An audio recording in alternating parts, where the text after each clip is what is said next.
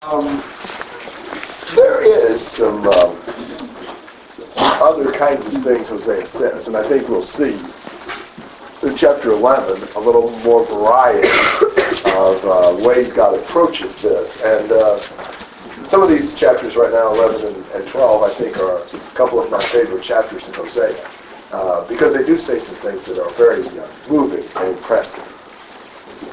So, chapter 11, verses 1 to 7. When Israel was a child, then I loved him and called my son out of Egypt. As they called them, so they went from them. They sacrificed unto Baalim and burned incense to graven images. I taught Ephraim also to go, taking them by their arms. But they knew not that I healed them. I drew them with cords of a man, with bands of love. And I was to them as they that take off the yoke on their jaws. And I laid meat unto them. He shall not return into the land of Egypt, and the Assyrian shall be his king, because they refused to return. And the sword shall abide on his cities, and shall consume his branches, and devour them, because of their own counsels. And my people are bent to backsliding from me. Though they called them to the Most High, none at all would exalt him. Now, what do you see God saying in 1 to 4? What's he emphasizing? How much you provided for them when they were young. Absolutely. Which makes their rebellion more outrageous. But you look at all that God had done for them. When Israel was a youth, for example, I loved him, and out of Egypt I called my son. You remember that? What do we call that period? The Exodus. You know, think about what a blessing it was to Israel that God cared about them, and he loved them, and he rescued them, and delivered them. You could never think of the history of Israel without thinking about how God had delivered them from bondage and made something out of them. But the more God did, verse 2, they did what?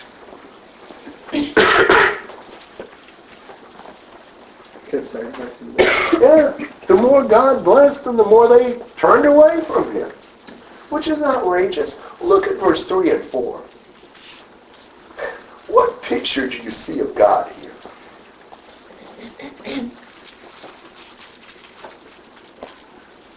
Like a father over a little kid. Yes, doing what?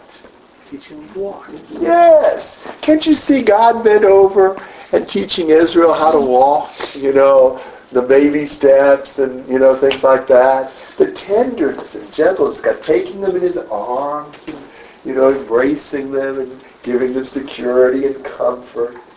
And, he bent down and lifted the yoke from their jaws.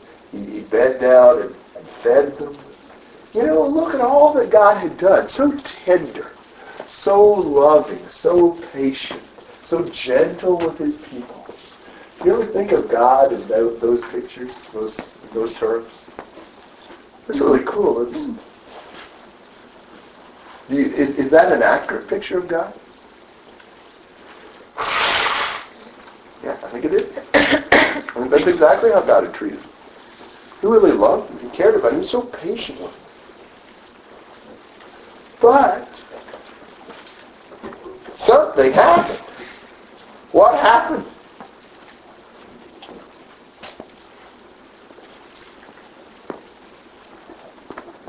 They refused to repent. Exactly. They refused to repent. So God's going to punish them.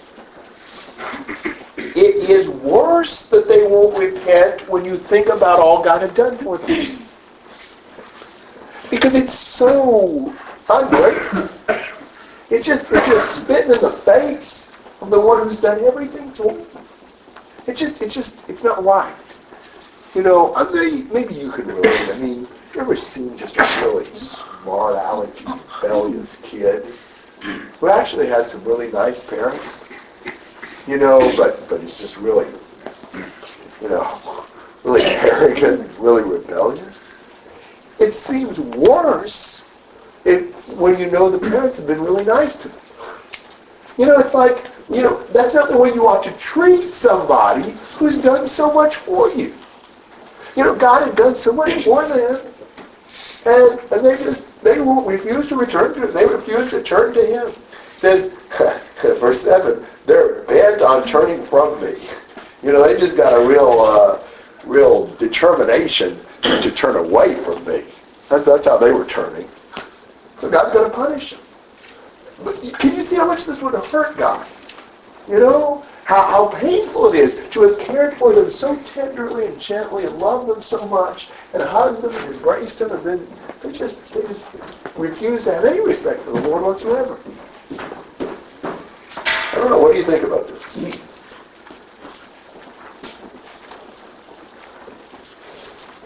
Well, I think that obviously applies to us today. God blesses us with many abundant things, with people, with physical things, and then we take it. I'm speaking for myself. There's so much of it, and I take it for granted, and I forget who provided and gave it all to me. And God's like, I'll take it away from you. Just kind of sweeps you off your little pedestal and helps you see reality. You're right. Yeah, sometimes is there anything else you can do but that? What options does God have in this situation? They weren't going to respond to His love and tenderness. Sometimes the only thing you can do is try to beat some sense into a nation. That's basically what God's going to do with Israel. Thoughts and comments through verse 7. Shane. I think about this picture of a father with a child, a small child who loves this child. You can see that so much. Yet he doesn't try to control them. He allows them to have their own free will. He lets them learn from Him, wanting, hoping one day they will return to His love, but allows them to have their free will, recognizing there's nothing He can do. He doesn't want love a love that you deserve isn't as precious as one that is undeserving. Yeah, He don't want love to be forced. Exactly. So you see Him not controlling his people here, but allowing them to come to Him freely. So how does it feel to be God in this situation? Betrayed. We don't think enough about God's feelings about these things. Is God just emotionless and doesn't care what happens? Well, clearly not. God had been so gentle with them and cared so much about them. Can you imagine how much this hurts God? Have you ever had, real compassion and concern that you've showed to somebody else, and then they just step on you, and they're just really cruel and mean to you? How does that make you feel usually? Worthless? You're right. And then usually, angry. Hurt and angry. Because when I've done that much to try to serve and to help, and you treat me that way, look at that. Now you think about that reaction on God's part. That is very understandable. You can see totally why God would punish this people. It's outrageous what they've done. All right, comments and questions through some. We're so hesitant to take punishment ourselves. We can see why God would punish these people, but we can't see it for ourselves. Yes. Why are you punishing me? Why do I have to do it? We can't see it for ourselves. We know it. We say. All right. Gary, I have a quick question. Back when we were studying Romans with Paul Earnhardt, and he was talking about like in Romans 1 with the wrath of God, and he talked about the wrath of God not being as a judicial wrath, and I don't know that I understand some of that. When you think about the anger of God and you think about Jesus cleansing the temple, he was very angry, and I don't know that and I know God is not just capricious, He just doesn't go off the drop of a hat, but can you explain some, I don't even know if I understand some judicial wrath, or can you help? Well, I think the thing I would say is God's wrath is never wrong. God, if God punishes, or if God has wrath, it's always deserved. It's never that God had a bad day and He just lashed out. So, to me, judicial wrath would be just that he doesn't punish when the punishment is not deserved.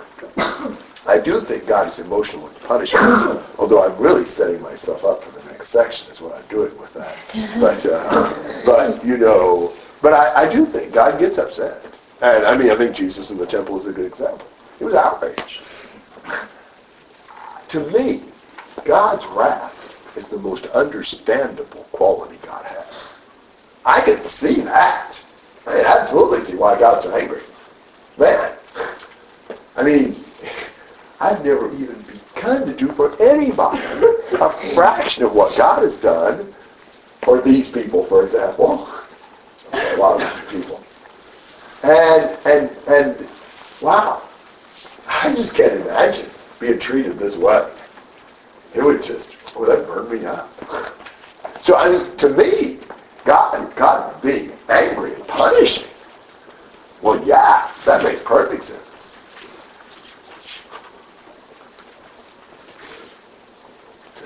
I think so many times we're so quick to judge the Israelites, and well, of course they were wrong, but we really have to look at ourselves, because are we really that much different? I mean, sure, I don't think that many of us have a problem with to such an extreme as the Israelites, but you know, we can't be so judgmental without looking at ourselves first. Amen. Yes, I think that's exactly where this needs to lead us.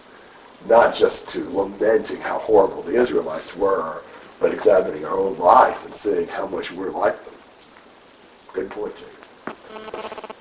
Look at this next section. This is unbelievable. You know, he says in 5, they will not return to the land of Egypt, but Assyria, he will be their king, because they refuse to return to me. The sword will whirl against their cities and will demolish their gate bars and consume them because of their counsels. So my people are bent on turning from me. So they call them to the one on high. None at all exalts him. Now 8 through 11.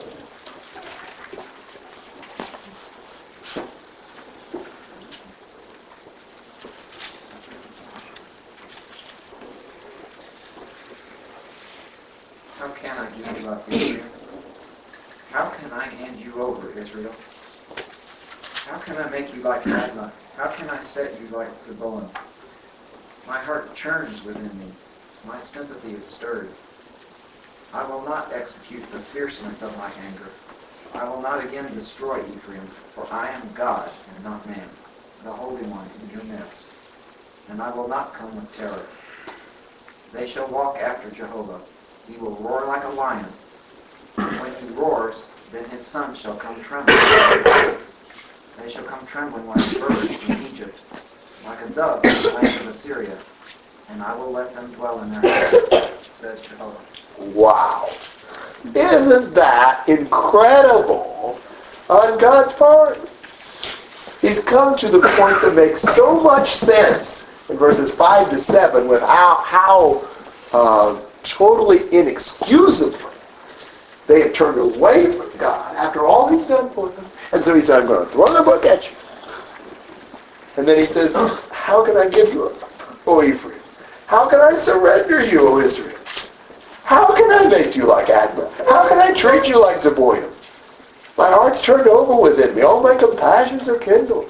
God just can't bear the thought of destroying his people.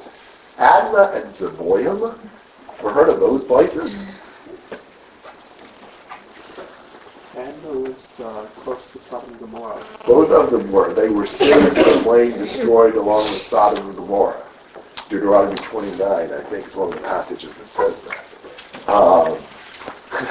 You could have just said Sodom and Gomorrah, but it'll make you remember it more and ransack your history knowledge by mentioning Admah and Zeboim. And so God's saying, I am not going to wipe you out. I just can't stand it. He loves them too much. He's too compassionate toward them. Would you have compassion for these people? You've done everything for them, and they just spit in your face and stab you in the back and do everything against you, and you still can't bear the thought of destroying them? He said, I will not execute my fierce anger. I will not destroy Ephraim again, for I am God and not man. When he says here, I am God and not man, what's the point he's making? Since he's God and not man, what? Man, when they get angry at another nation, they go in and they take care of it because they have no compassion. So since he's God and not man, what does he have that we don't? More mercy, more love, more compassion. That's incredible. I would have thought he'd have said, well, I'm God and not man, therefore I'm going to punish. Therefore I got wrath. But he's saying, no, I'm God and not man, therefore I love so much more. And I'm more compassionate, I'm more merciful. That is amazing. I understand God's wrath. I don't understand his love. I don't understand why you feel like this. I don't understand why he wouldn't want to totally exterminate them. He says, I will not come in wrath. In fact, he's going to gather them up and bring them back to himself again. God's mercy is unbelievable. That God would care about these people. Why in the world would the father of the prodigal son, who's been just absolute, unconcerned about any value the father had, blown the entire inheritance he was given with a bunch of garbage, gets down and out, and he comes, trudging back home. I can understand the older brother. He's giving him a good whipping. You're not just going to take him in like this, are you? The father feels compassion for this no-count son, runs to meet him, hugs him, and kisses him, throws a party for him. That is hard to understand. Wrath isn't hard to understand in these situations. The love and mercy is. That is such an amazing thing about God. That is the thing that touches us about God. Is that he still loves me. In spite of everything I've done to him. That is amazing. We would not be like that. We get hardened. Bitterness and resentment sets in. And we finally get to the point where we don't want to have any more to do. A man whose wife betrays him over and over again, and he finally gets to the point where he's numb. I don't care if she repents or not. I don't want her. I'm done with her. I don't want to hurt anyone. And God exposes himself again and again and again to being hurt and betrayed because he loves us as God and not man. This is an amazing passage of it. So encouraging. Just so unbelievable. Comments and thoughts? I think we're so quick to judge people. And, we might look at somebody and say, well, they've committed fornication, they've killed somebody. But we forget that we've lied or, thought impure thoughts or something. We're quick to judge other people, and we don't want to forgive them. But we're the same. And we need to remember that God hasn't sinned, and he's willing to forgive us. Amen. That's amazing. You got to think about, the idea of God reaching down continually for us. This awesome, amazing God, so powerful, shows so many signs of vulnerability in our lives. That he would reach down to us. This is a God who is, that never loses. This is a God who is always victorious, but yet shows so much vulnerability towards us. In our eyes, shows somewhat weakness. But a God who's going to do so for our sake. Amen. It's amazing. Yeah, this picture that we have of God aligning with the story of the prodigal son, I've heard it put that in that story, it's actually the father who's the prodigal one. Prodigal isn't a word that we use a lot, but it means to give away what you have to a point that it's foolishly wasteful. And in that story, in a way, the father is the one who's giving away his love in a wasteful, senseless fashion. And I mean, who among us can say that we would have given away our possessions and given away our love in that sort of a way? And yet God cares about us enough that he is willing to love those who don't merit it in any way, shape, or form. Isn't that amazing? Wow, where would we be if it weren't for that? These are great passages, man. We miss things like this when we don't study Hosea. We miss a lot. And just the amazing nature of what God says. You know, how could you ever script this? I mean, you know, if God didn't write this, what man would have dared think this? Wow! You know, I mean, the gods that were invented by man certainly don't have these kind of qualities. You know, it's just amazing. It's certainly a lesson for us. It's a lesson that gives us hope. And it is definitely a lesson that should give us mercy and compassion toward others. All right, anything you want to say through 11?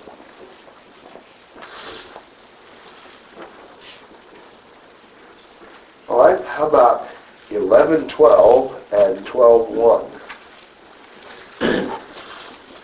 Ephraim has encircled me with lies, and the house of Israel is deceived. But Judah still walks with God, even with the Holy One who is faithful. Ephraim feeds on the wind, and pursues the east wind. He daily increases lies and desolation. And also they make a covenant with the Assyrians, and oil is carried to Egypt. Okay. Now there's a debate, there's a difference in the translation in verse 12. My translation has, Ephraim surrounds me with lies, and the house of Israel with deceit. Judah is also unruly against God, even against the Holy One who is faithful. So is he saying something positive or negative about Judah? Either way, Ephraim clearly is hypocritical and unfaithful, feeding on the wind, pursuing the east wind. They're trying to control something that's out of their control. Because when they make these double-crossing agreements with Assyria, with Egypt, they are playing with fire, and they are trying to make a pet out of a tiger, and it's not going to work. It's just so foolish for them to try to dabble with international politics and try to get these big players on their side. They are going to create a disaster for themselves. That's one of the things that you see so much in the prophets. God's saying, trust me and do not make these alliances with these nations. It never worked. It never blessed them. It always came back and backfired on them because God was supposed to be the only source of trust and confidence that they had. Comments and questions on those two verses?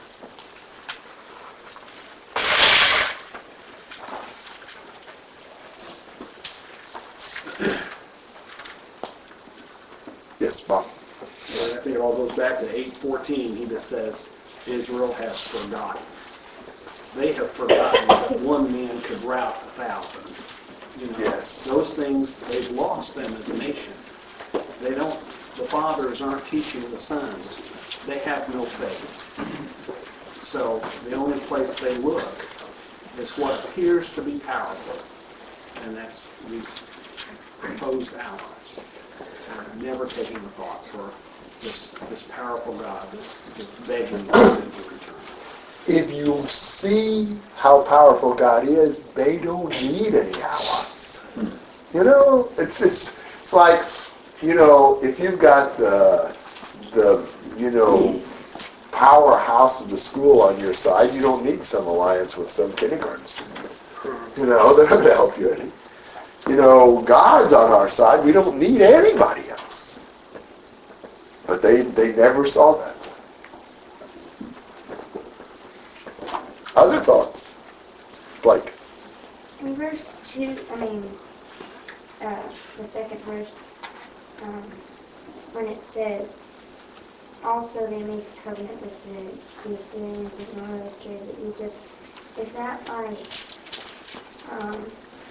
them taking stuff down and like, here's the stuff could you protect them? Yes, that's exactly what it is. They were buying the protection. They were trading their stuff in exchange for these nations to protect them, which never worked because the nations never protected. They only took advantage of the stuff and then invaded whenever they wanted to. Other questions or comments?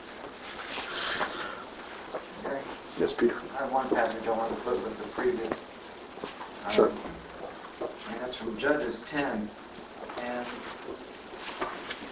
God had already delivered them in several cases of unfaithfulness and sin. Judges, and then they went and did it again. And they cried out to God, and he basically said, "You're on your own. You went this way. You go find help somewhere else." And they really came back. They really repented, and their hearts turned back. And they said, "Do whatever you want, but just save us."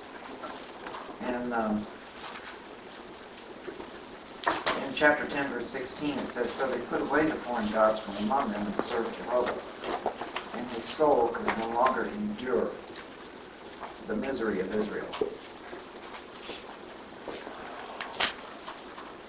Yeah, it's, certainly there are several passages where,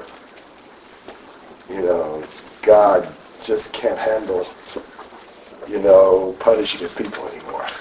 He wants to bless them.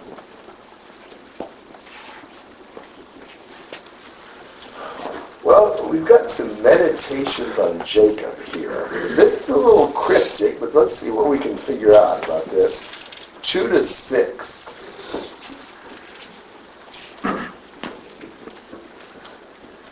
The Lord also had controversy with Judah and will punish Jacob according to his ways, according to the fruit of his doings will he recompense him. He took his brother by the heel in the womb, and by his strength he had power with God. Yea, he had power over the angel and prevailed. He wept and made supplication unto him. He found him in Bethel, and there he spake with us. Even the Lord God of hosts, the Lord is his memorial. Therefore turn not to thy God, keep mercy and judgment, and wait on thy God continually. Okay. Now, the Lord has a dispute against Judah, and he'll punish Jacob according to his ways. Jacob would be the other name for Israel, in a sense. And God is going to punish in proportion to Israel's sins. But then, he uses this idea of Jacob to talk about the actual historical man, Jacob. Now, trying to understand 3 and 4 is a challenge. I would submit to you that trying to understand the life of Jacob is a bit of a challenge. And I'm going to offer my take on Jacob and then apply it to this. You don't have to agree with this, but here's what I think's going on in Jacob's life. You probably know a lot of the stories of Jacob. Looks to me like that Jacob, being a heel grabber, was always trying to connive his way into the blessings God had promised instead of trusting God. So you remember what he did to swindle the birthright out of his brother, don't you? What he did? He sold him soup. Yeah, he sold that pot of soup or whatever for his birthright. You remember what he did to swindle the blessing from Esau, don't you? Dressed up like his brother. And impersonated Esau before his father. You remember what he did to swindle the best animals from Laban, don't you? Well, yeah, it's kind of funny, but... The stripes and yeah, spots with the tree. Yeah, putting striped branches in front of the best cattle when they mate, because he'd said he'd take the striped and spotted and speckled, and everybody knows that whatever cows look at when they mate, that's the way their offspring's going to look, right? It worked. Didn't it work? Why did it work? Yeah, had nothing to do with what they looked at when they were mating. Any more than him getting the blessing of the birthright had to do with those stupid things he did to try to get them. God had already said the older would serve the younger. God had already said the blessing would pass through Jacob. Jacob didn't need to do a single one of those things to be blessed by God. But Jacob is the guy that's always got his own plan, always got his own scheme, always trying to swindle what God's promised to give him. Until one point in his life when no longer did he have a plan that he trusted in. Remember that point in his life? that in verse 4 when it says he wrestled with God is what it says. Yeah, what was going on right there? He was about to meet Esau, who was coming with a bunch of men after 20 years. The last he'd known, Esau was out to kill him. Esau's coming with the men. Now he sends presents ahead. He does all this stuff. I don't think he has any confidence that that's going to help. And so that night, he wrestles with the man of God. Now, I think that wrestling with the man of God is really what Jacob had been doing all his life. God had been wrestling with him for a long time, trying to humble Jacob and get him to turn to him instead of having a plan of his own. And that night, when Jacob wrestles with the angel, and the angel gets ready to leave because morning's coming, remember what Jacob did? He said he asked for a blessing. And he said he wasn't going to do what? I forgot that part. Wasn't going to give I'm not going to let you go until you bless me. Well, he didn't think he needed a blessing before. He'd always had a plan. It's fine. God's finally put him in a spot where he can't handle it on his own, and he doesn't have any confidence in his plan. And he finally hangs on to God and says, "You got to bless me. I need you." And God changes his name from a heel grabber to a prince with God, Israel. And I think that's the transformation that he's wanting his namesake, the nation, to undergo. He says, in the womb he took his brother by the heel. In his maturity he contended with God. Yes, he wrestled with the angel and prevailed. He wept and sought his favor. He found him at Bethel. There he spoke with us. I think he's saying to the nation, you need to quit being a Jacob and be an Israel. You need to quit having your own plan and scheme and hang on to me and beg me for a blessing and see me as the one you ought to trust in and not your own ideas. That's what I see in the comparison with Jacob, and that's what I see in Jacob's story. Comments and questions on all that? I just had one thought. David had 2 times. He had 2 times he could have killed Saul to be king. And Jacob could have waited, like you were saying. And it's kind of interesting to think about that. You know, does God ever depend on my stupid, sinful plans to accomplish his will? You know, is there ever a time I'm going to have to sin to get God's will to be accomplished? Never. You know, when I think, well, I just got to do this my way. No, you don't have to do it your way. Why can't you trust the Lord? That's exactly right. David's an excellent example. You just do it God's way. I don't know what God would have done, but God's got tremendous versatility. He's always been able to handle every other situation. Why won't he handle this one? And we'll just trust him and do what's right instead of having to feel like, well, we got to take matters in our own hands and do it our own way. And so they get in trouble, they're scared, and they run off to Syria, they run down to Egypt, they go wherever, do whatever. Why not trust the Lord? Why not come to realize you need the Lord's blessing, you don't need your blessing?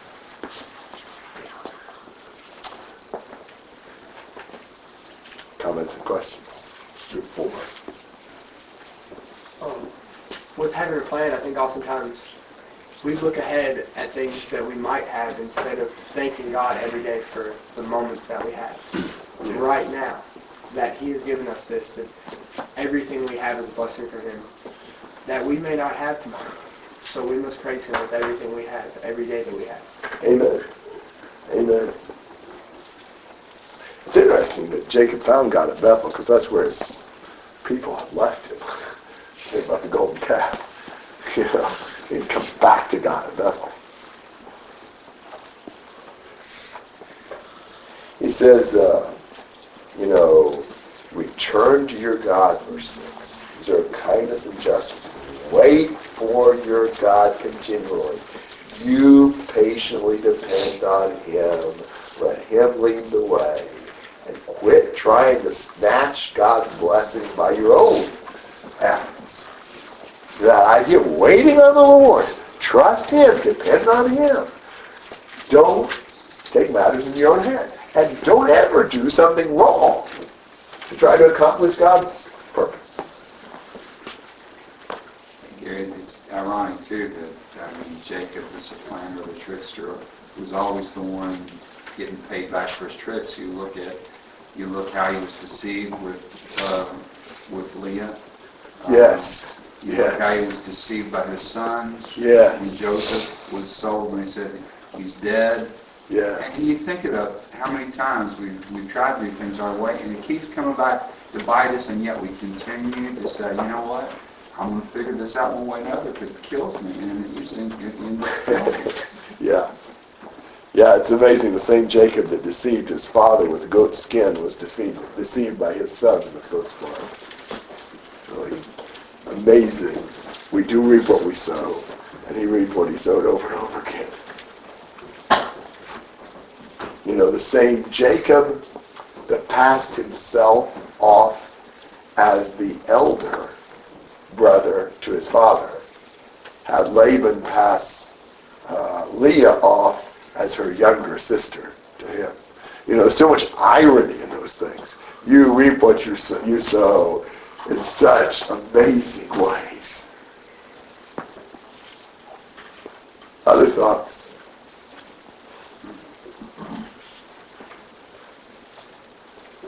Okay, how about 7 to 14?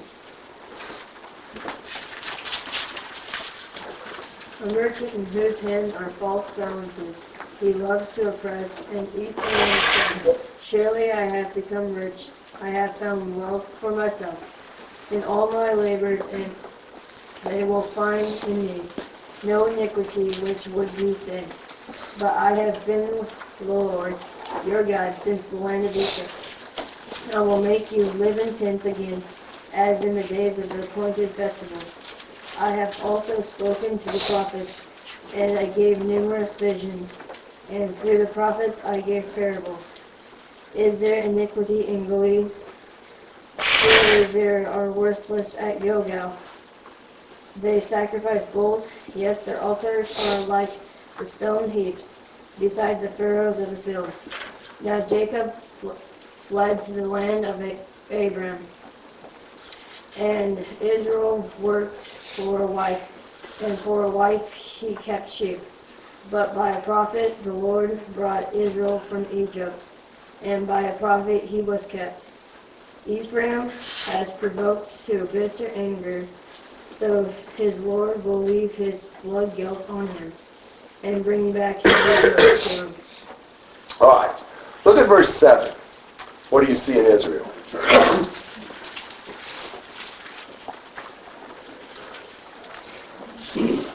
Unethical practices. Unethical practices. Yeah. I was going to say they're like the people that used to live there. Yeah, absolutely. Like the Canaanites, cheating in business, oppressing. God is concerned about justice and honesty. Cheating is wrong. But look at their attitude in verse 8. Isn't this amazing?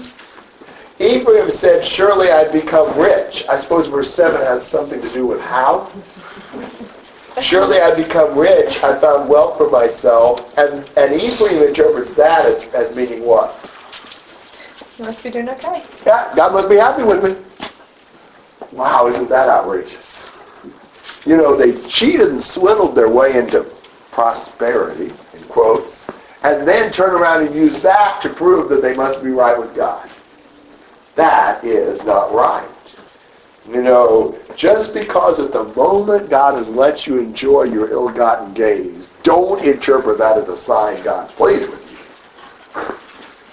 Prosperity does not make right. That's for sure. Comments and questions on 7 and 8?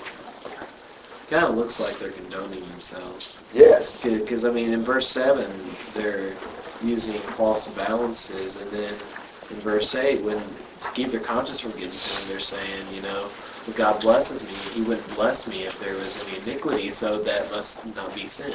Yes. And I think we do that ourselves sometimes, too. Yeah, I think we can. You know, we can use success and then say, well, that must mean God was pleased because he gave me the success. Well, God sometimes lets wicked people have temporary success. It hardens them, makes their fall more spectacular. You can't judge by somebody's prosperity today what God's opinion is of their behavior. And in verse 9, said, I've been the Lord your God since the land of Egypt. I'm going to make you live in tents again. I'm going to drive you back out into the wilderness. I'm going to kick you out of your land with your homes. I've spoken to you in the prophets. I gave you numerous visions. Look at all that God had done to try to teach these people about their sins, and they wouldn't listen. So he says, because their iniquity in Gilead, surely they're worthless. In Gilgal they sacrifice bulls, yet their altars are like the stone heaps beside the furrows of the field. Now, Gilead, Gilgal, and the piles of stones all have the same consonants in Hebrew. So he's making a play on words. The people of Gilead and Gilgal, are about as empty as a pile of stones. That's what was going to happen to their altars. So God was going to punish them because they haven't been listening to the message that he's been revealing to them through his prophets. Comments and questions through verse 11?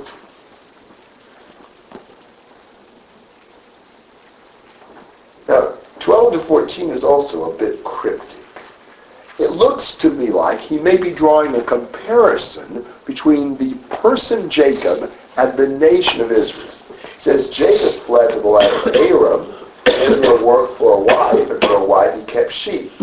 Well, the nation of Israel had fled to the land of Egypt, and just as Laban had taken advantage of Jacob, so Pharaoh had taken advantage of the Israelites. But they both ended up coming out with the wealth of their hosts. God delivered them. And so he may try to be setting up a comparison between Jacob fleeing to Aram and getting a wife and Israel being in Egypt and being blessed by God. But he says in verse 13, for by a prophet the Lord brought Israel from Egypt, and by a prophet he was kept. Ephraim is provoked to bitter anger, so God's going to punish him. After all God did for Israel, they were unfaithful to God, so God's going to cause their sin to boomerang against them. So he's using Jacob a lot here to try to show the need for them to repent and the punishment he's going to bring upon them for their sin. Do you have comments and questions on chapter 12?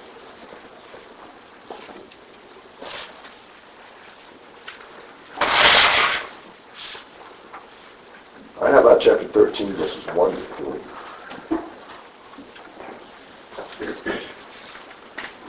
When Ephraim spoke trembling, he exalted himself in Israel. But when he offended through Baal worship, he died. Now they sin more and more, and have made for themselves molded images, idols of their silver, according to their skill. All of it is the work of craftsmen. They say to them, let the men who sacrifice kiss the calves. Therefore they shall be like the morning cloud, and like the early dew that passes away, like chaff blown off from a threshing floor, and like smoke from a chimney. Ephraim became the predominant tribe in Israel. They exalted themselves, but through Baal did wrong and died. They sinned more and more. The idols, the molten images. They even kissed these calves. Isn't that absurd in their worship? So he's condemning Ephraim for idolatry, for Baal worship. And what's he going to make them like?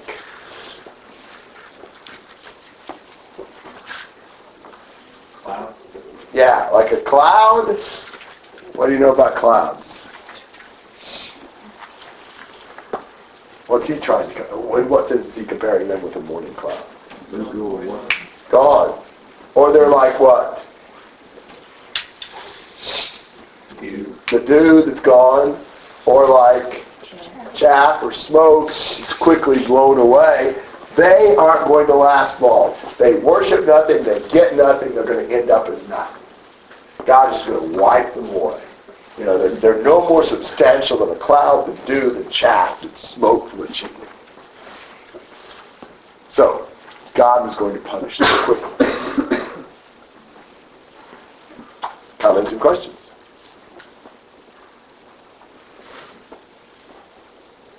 have much substance. They're just kind of poofy, like a cow. And God should have been their substance. You're exactly right. If they had the Lord, they would have had some substance. Without the Lord, they're empty.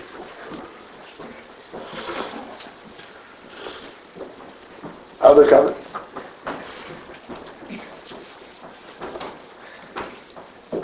Okay. How about 4 to 8? Yet I have been the Lord your God since the land of Egypt, and you were not to know any God except me. There is no Savior besides me. I cared for you in the wilderness, in the land of Egypt. As they had their pasture, they became satisfied, and being satisfied, their heart became proud. They forgot me, so I will be like a lion to them.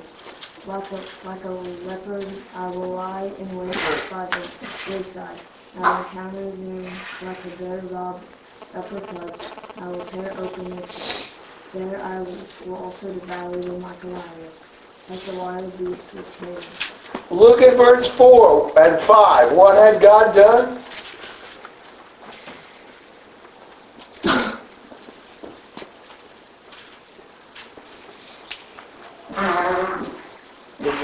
It's been there for him ever since Egypt. Then he has. Brought them out of Egypt, cared for them in the wilderness, gave them the land, and he said, I'm supposed to be your only God. Don't have any other God or Savior besides me. But what happened as God brought them into the land?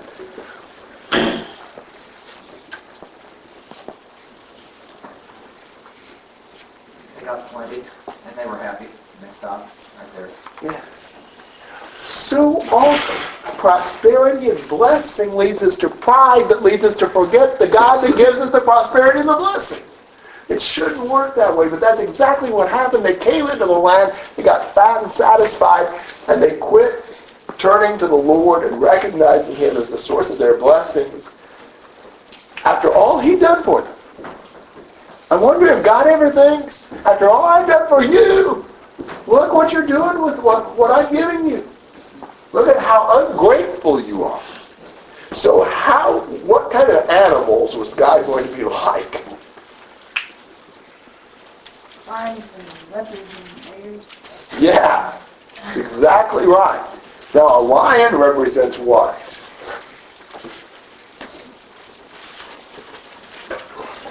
Power. And a leopard? Speed. Maybe cunning also. And a bear robbed of her cubs? Anger? Anger is probably not the word. What's the stronger word than anger? Rage. Fury, yeah, that's what I was thinking of. If we've got a stronger word than that, that's the one. I mean, man, you rob a bear of her cubs, what will she do?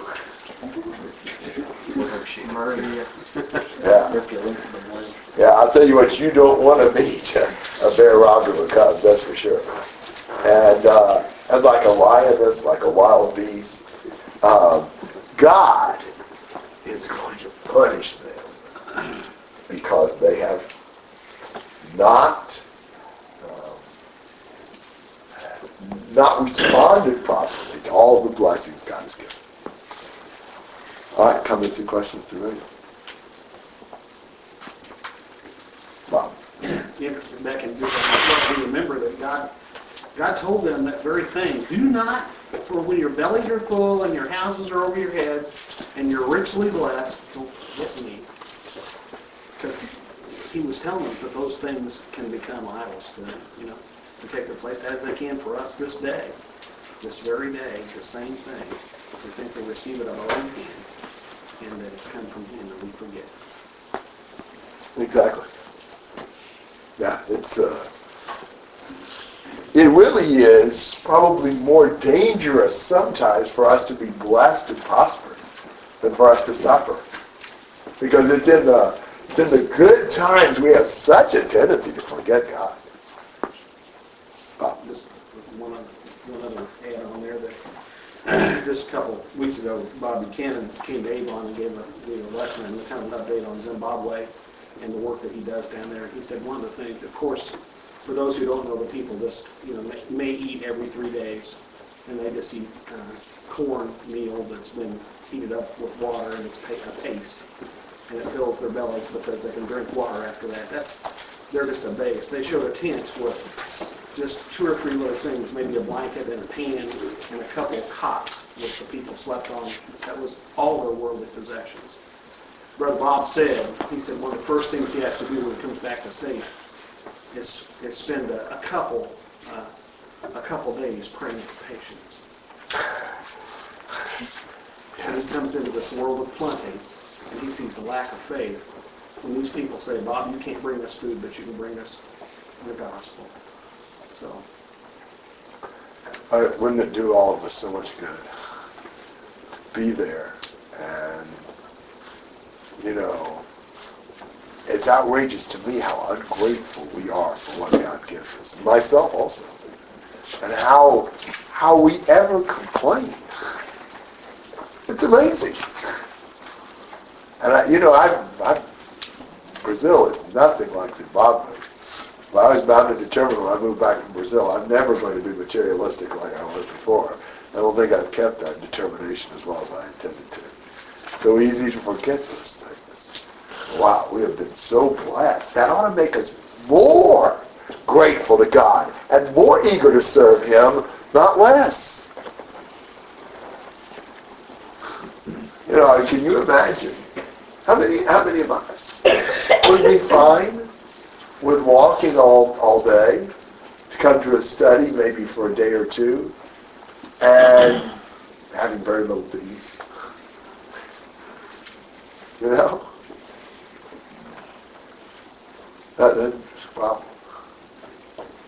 Well, I think one thing that helped is because I did go to Zimbabwe, and I did go to the villages.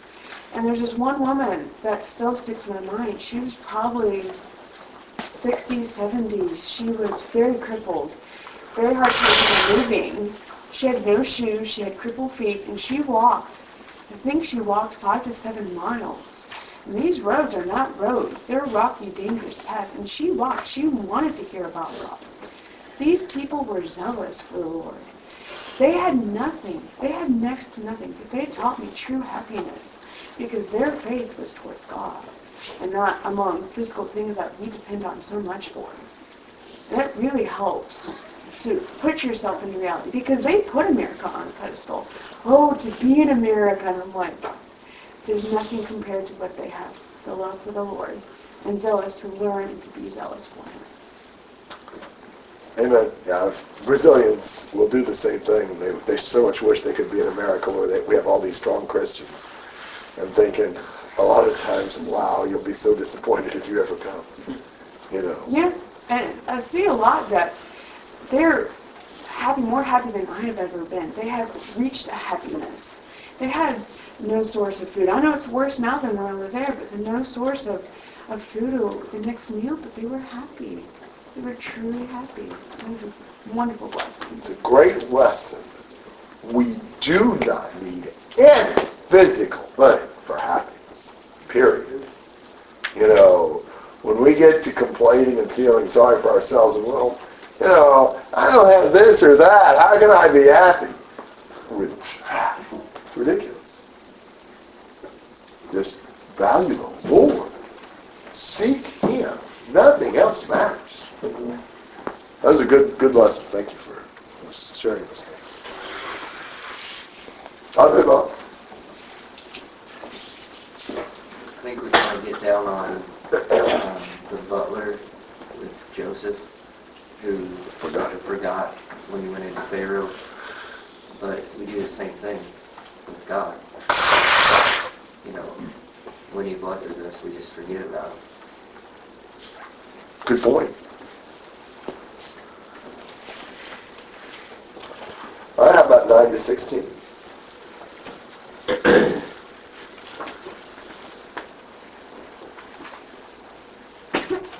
O Israel, you are destroyed, but your help is from me. I will be your king, whereas any other, that He may save you in all your cities. And your judges to whom you said, give me a king and princes. I gave you a king in my anger and took him away. Did you say 15? 16. The iniquity of Ephraim is bound up, his sin is stored up. The sorrows of a woman in childbirth shall come upon him. He is an unwise son, for he should not stay long where children are born. I will ransom them for the power of the grave. I will redeem them in death. O death, I will be your plagues. O grave, I will be your destruction. Pity is hidden from my eyes. Though he is fruitful among his brethren, an east wind shall come, the wind of the Lord shall come up from the wilderness. Then his spring shall become dry, and his fountain shall be dried up. He shall plunder the treasure of every desirable prize. Samaria is held guilty, for she has rebelled against her God. They shall fall by the sword, their infants shall be dashed in pieces, and their women shall rip it. Okay. As always, there's some translational differences here, but in the New American Standard, it's your destruction, O Israel, verse 9, that you're against me, against your help. God was the one that could help them.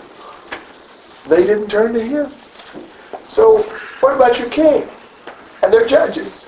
Would they be able to help them?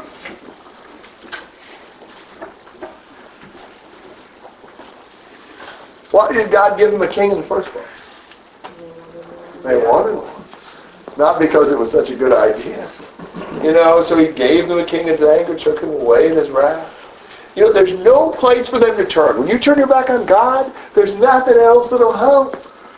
They're against their only source of help. He says, the iniquity of Ephraim is bound up, his sin is stored up, they've treasured up their sin. He says, you're not a wise son. This is an amazing figure of childbirth. And the baby comes to the birth canal and refuses to pass through. What do you think about that? That ever happened? Baby just decides, no, I don't want to be born. Never heard of a case like that. That'd be a disaster for the poor mother, I would think. Yeah, it sounds funny, doesn't it? But he says, he is not a wise son, for it is not the time that he should delay at the opening of the womb. God wanted them to be born again into a new relationship with him. He wanted their transformation, and they were delaying. They were refusing to pass through and be reborn into a right relationship with him. So he said he's not a wise son. That's really stupid. They didn't want to turn back to God. Now, verse 14 is also variously translated, but the translators have a hard time with this because it seems out of the context. But remember, Hosea will go from judgment to blessing to judgment to blessing on a dime. So I think this is not questions. I think it's statements. I will ransom them from the power of Sheol. I will redeem them from death. Oh, death, where's your thorn? Oh, Sheol, where's your sting? I think God is saying, even after he punishes them, then he's going to bring them back and he's going to bless them. He is not going to, leave them dead and gone forever. Even in this passage where he's promising the judgment and destruction, he's also saying that he's going to bring them back and bless them again. Comments or questions through verse 14?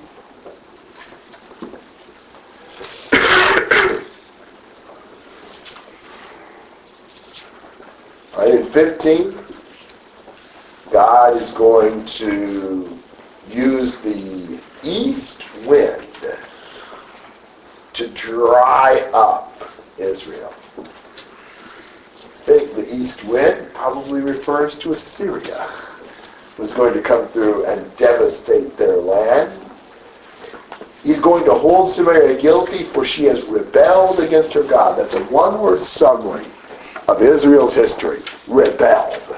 And therefore God was going to hold them guilty and cause them to pass through some unspeakable atrocities. Questions and comments?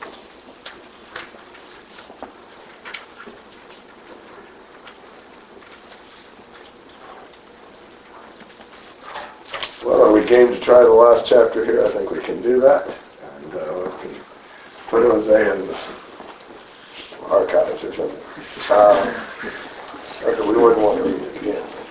All right, would somebody read chapter 14? Return, O Israel, to the Lord your God. For you have stumbled because of your iniquity.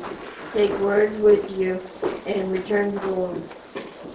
Say to him, take away all iniquity and receive us graciously, that we may present the fruit of our lips. Assyria will not save us. We will not ride on horses, nor will we say again, our God, to the work of our hands. For in you the orphan finds mercy. I will heal their apostasy. I will love them freely. For my anger has turned away from them. I will be like the dew of Israel. He will blossom like the lily, and he will take root like the cedars of Lebanon. His shoots will sprout, and his beauty will be like the olive tree, and his fragrance like the cedars of Lebanon. Those who live in his shadow will rise grain, and they will blossom like the vine. His renown will be like the wine of Lebanon. O Ephraim, what more have I to do with idols? It is I who answer and look after you. I am a luxuriant cypress, from me comes the fruit. Whoever is wise, let him understand these things. Whoever is discerning, let him know them. For the ways of the Lord are right, and the righteous will walk in them, but transgressors will stumble in them. Okay. In 1 to 3, what's Hosea exhorting?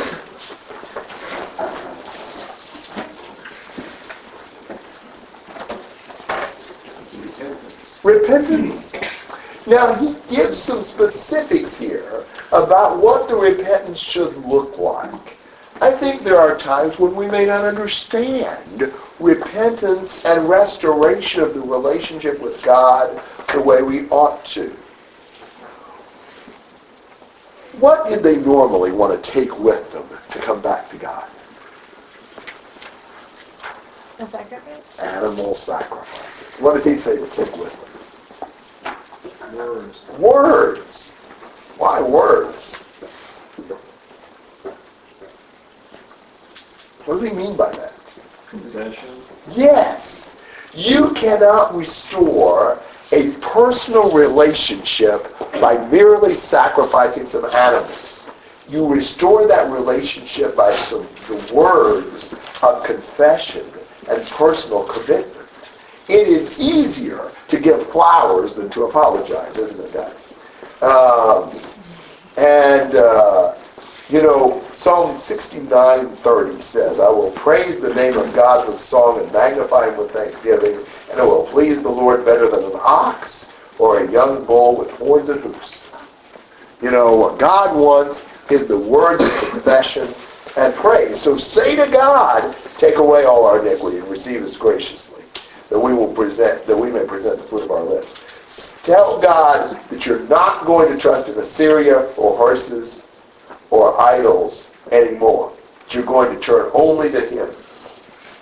We can't expect our relationship with God to be restored without confessing to him, without seeking verbally to reestablish our relationship with him.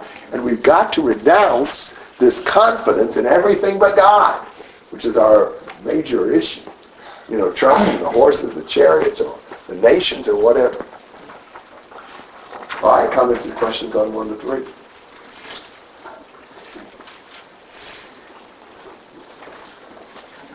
Good for relationships with each other. And I think it's good if you're trying to restore a relationship with your brethren. If you need to make a confession, renounce the sin. Say what you've done and say, I'm not going to do that anymore. For whatever reason, it seems so hard for us to say those things. We'd rather just sort of hope everybody understands. So much better to to say, I was wrong, and to say, here's what I'm going to do. That is the right thing. We've got to humble ourselves to speak those things. Good point. What do you see God doing in 4 to 8? Loving them, healing them, and what's he going to make them like?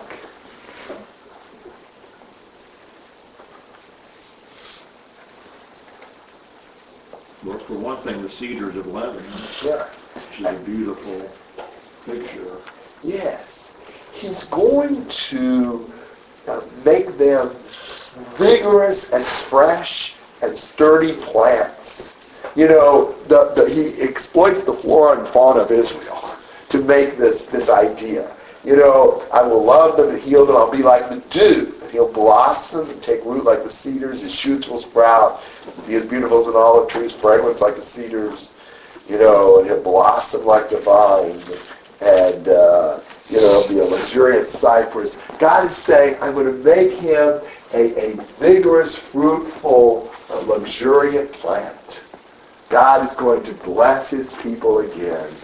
They're not going to be scrubby, you know, light vegetation. They're going to be thriving trees and flowers and bushes.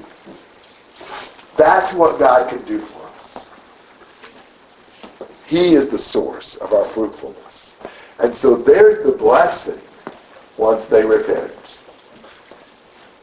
And then in verse 9, if you're wise and discerning, then listen and know that the ways of God are right.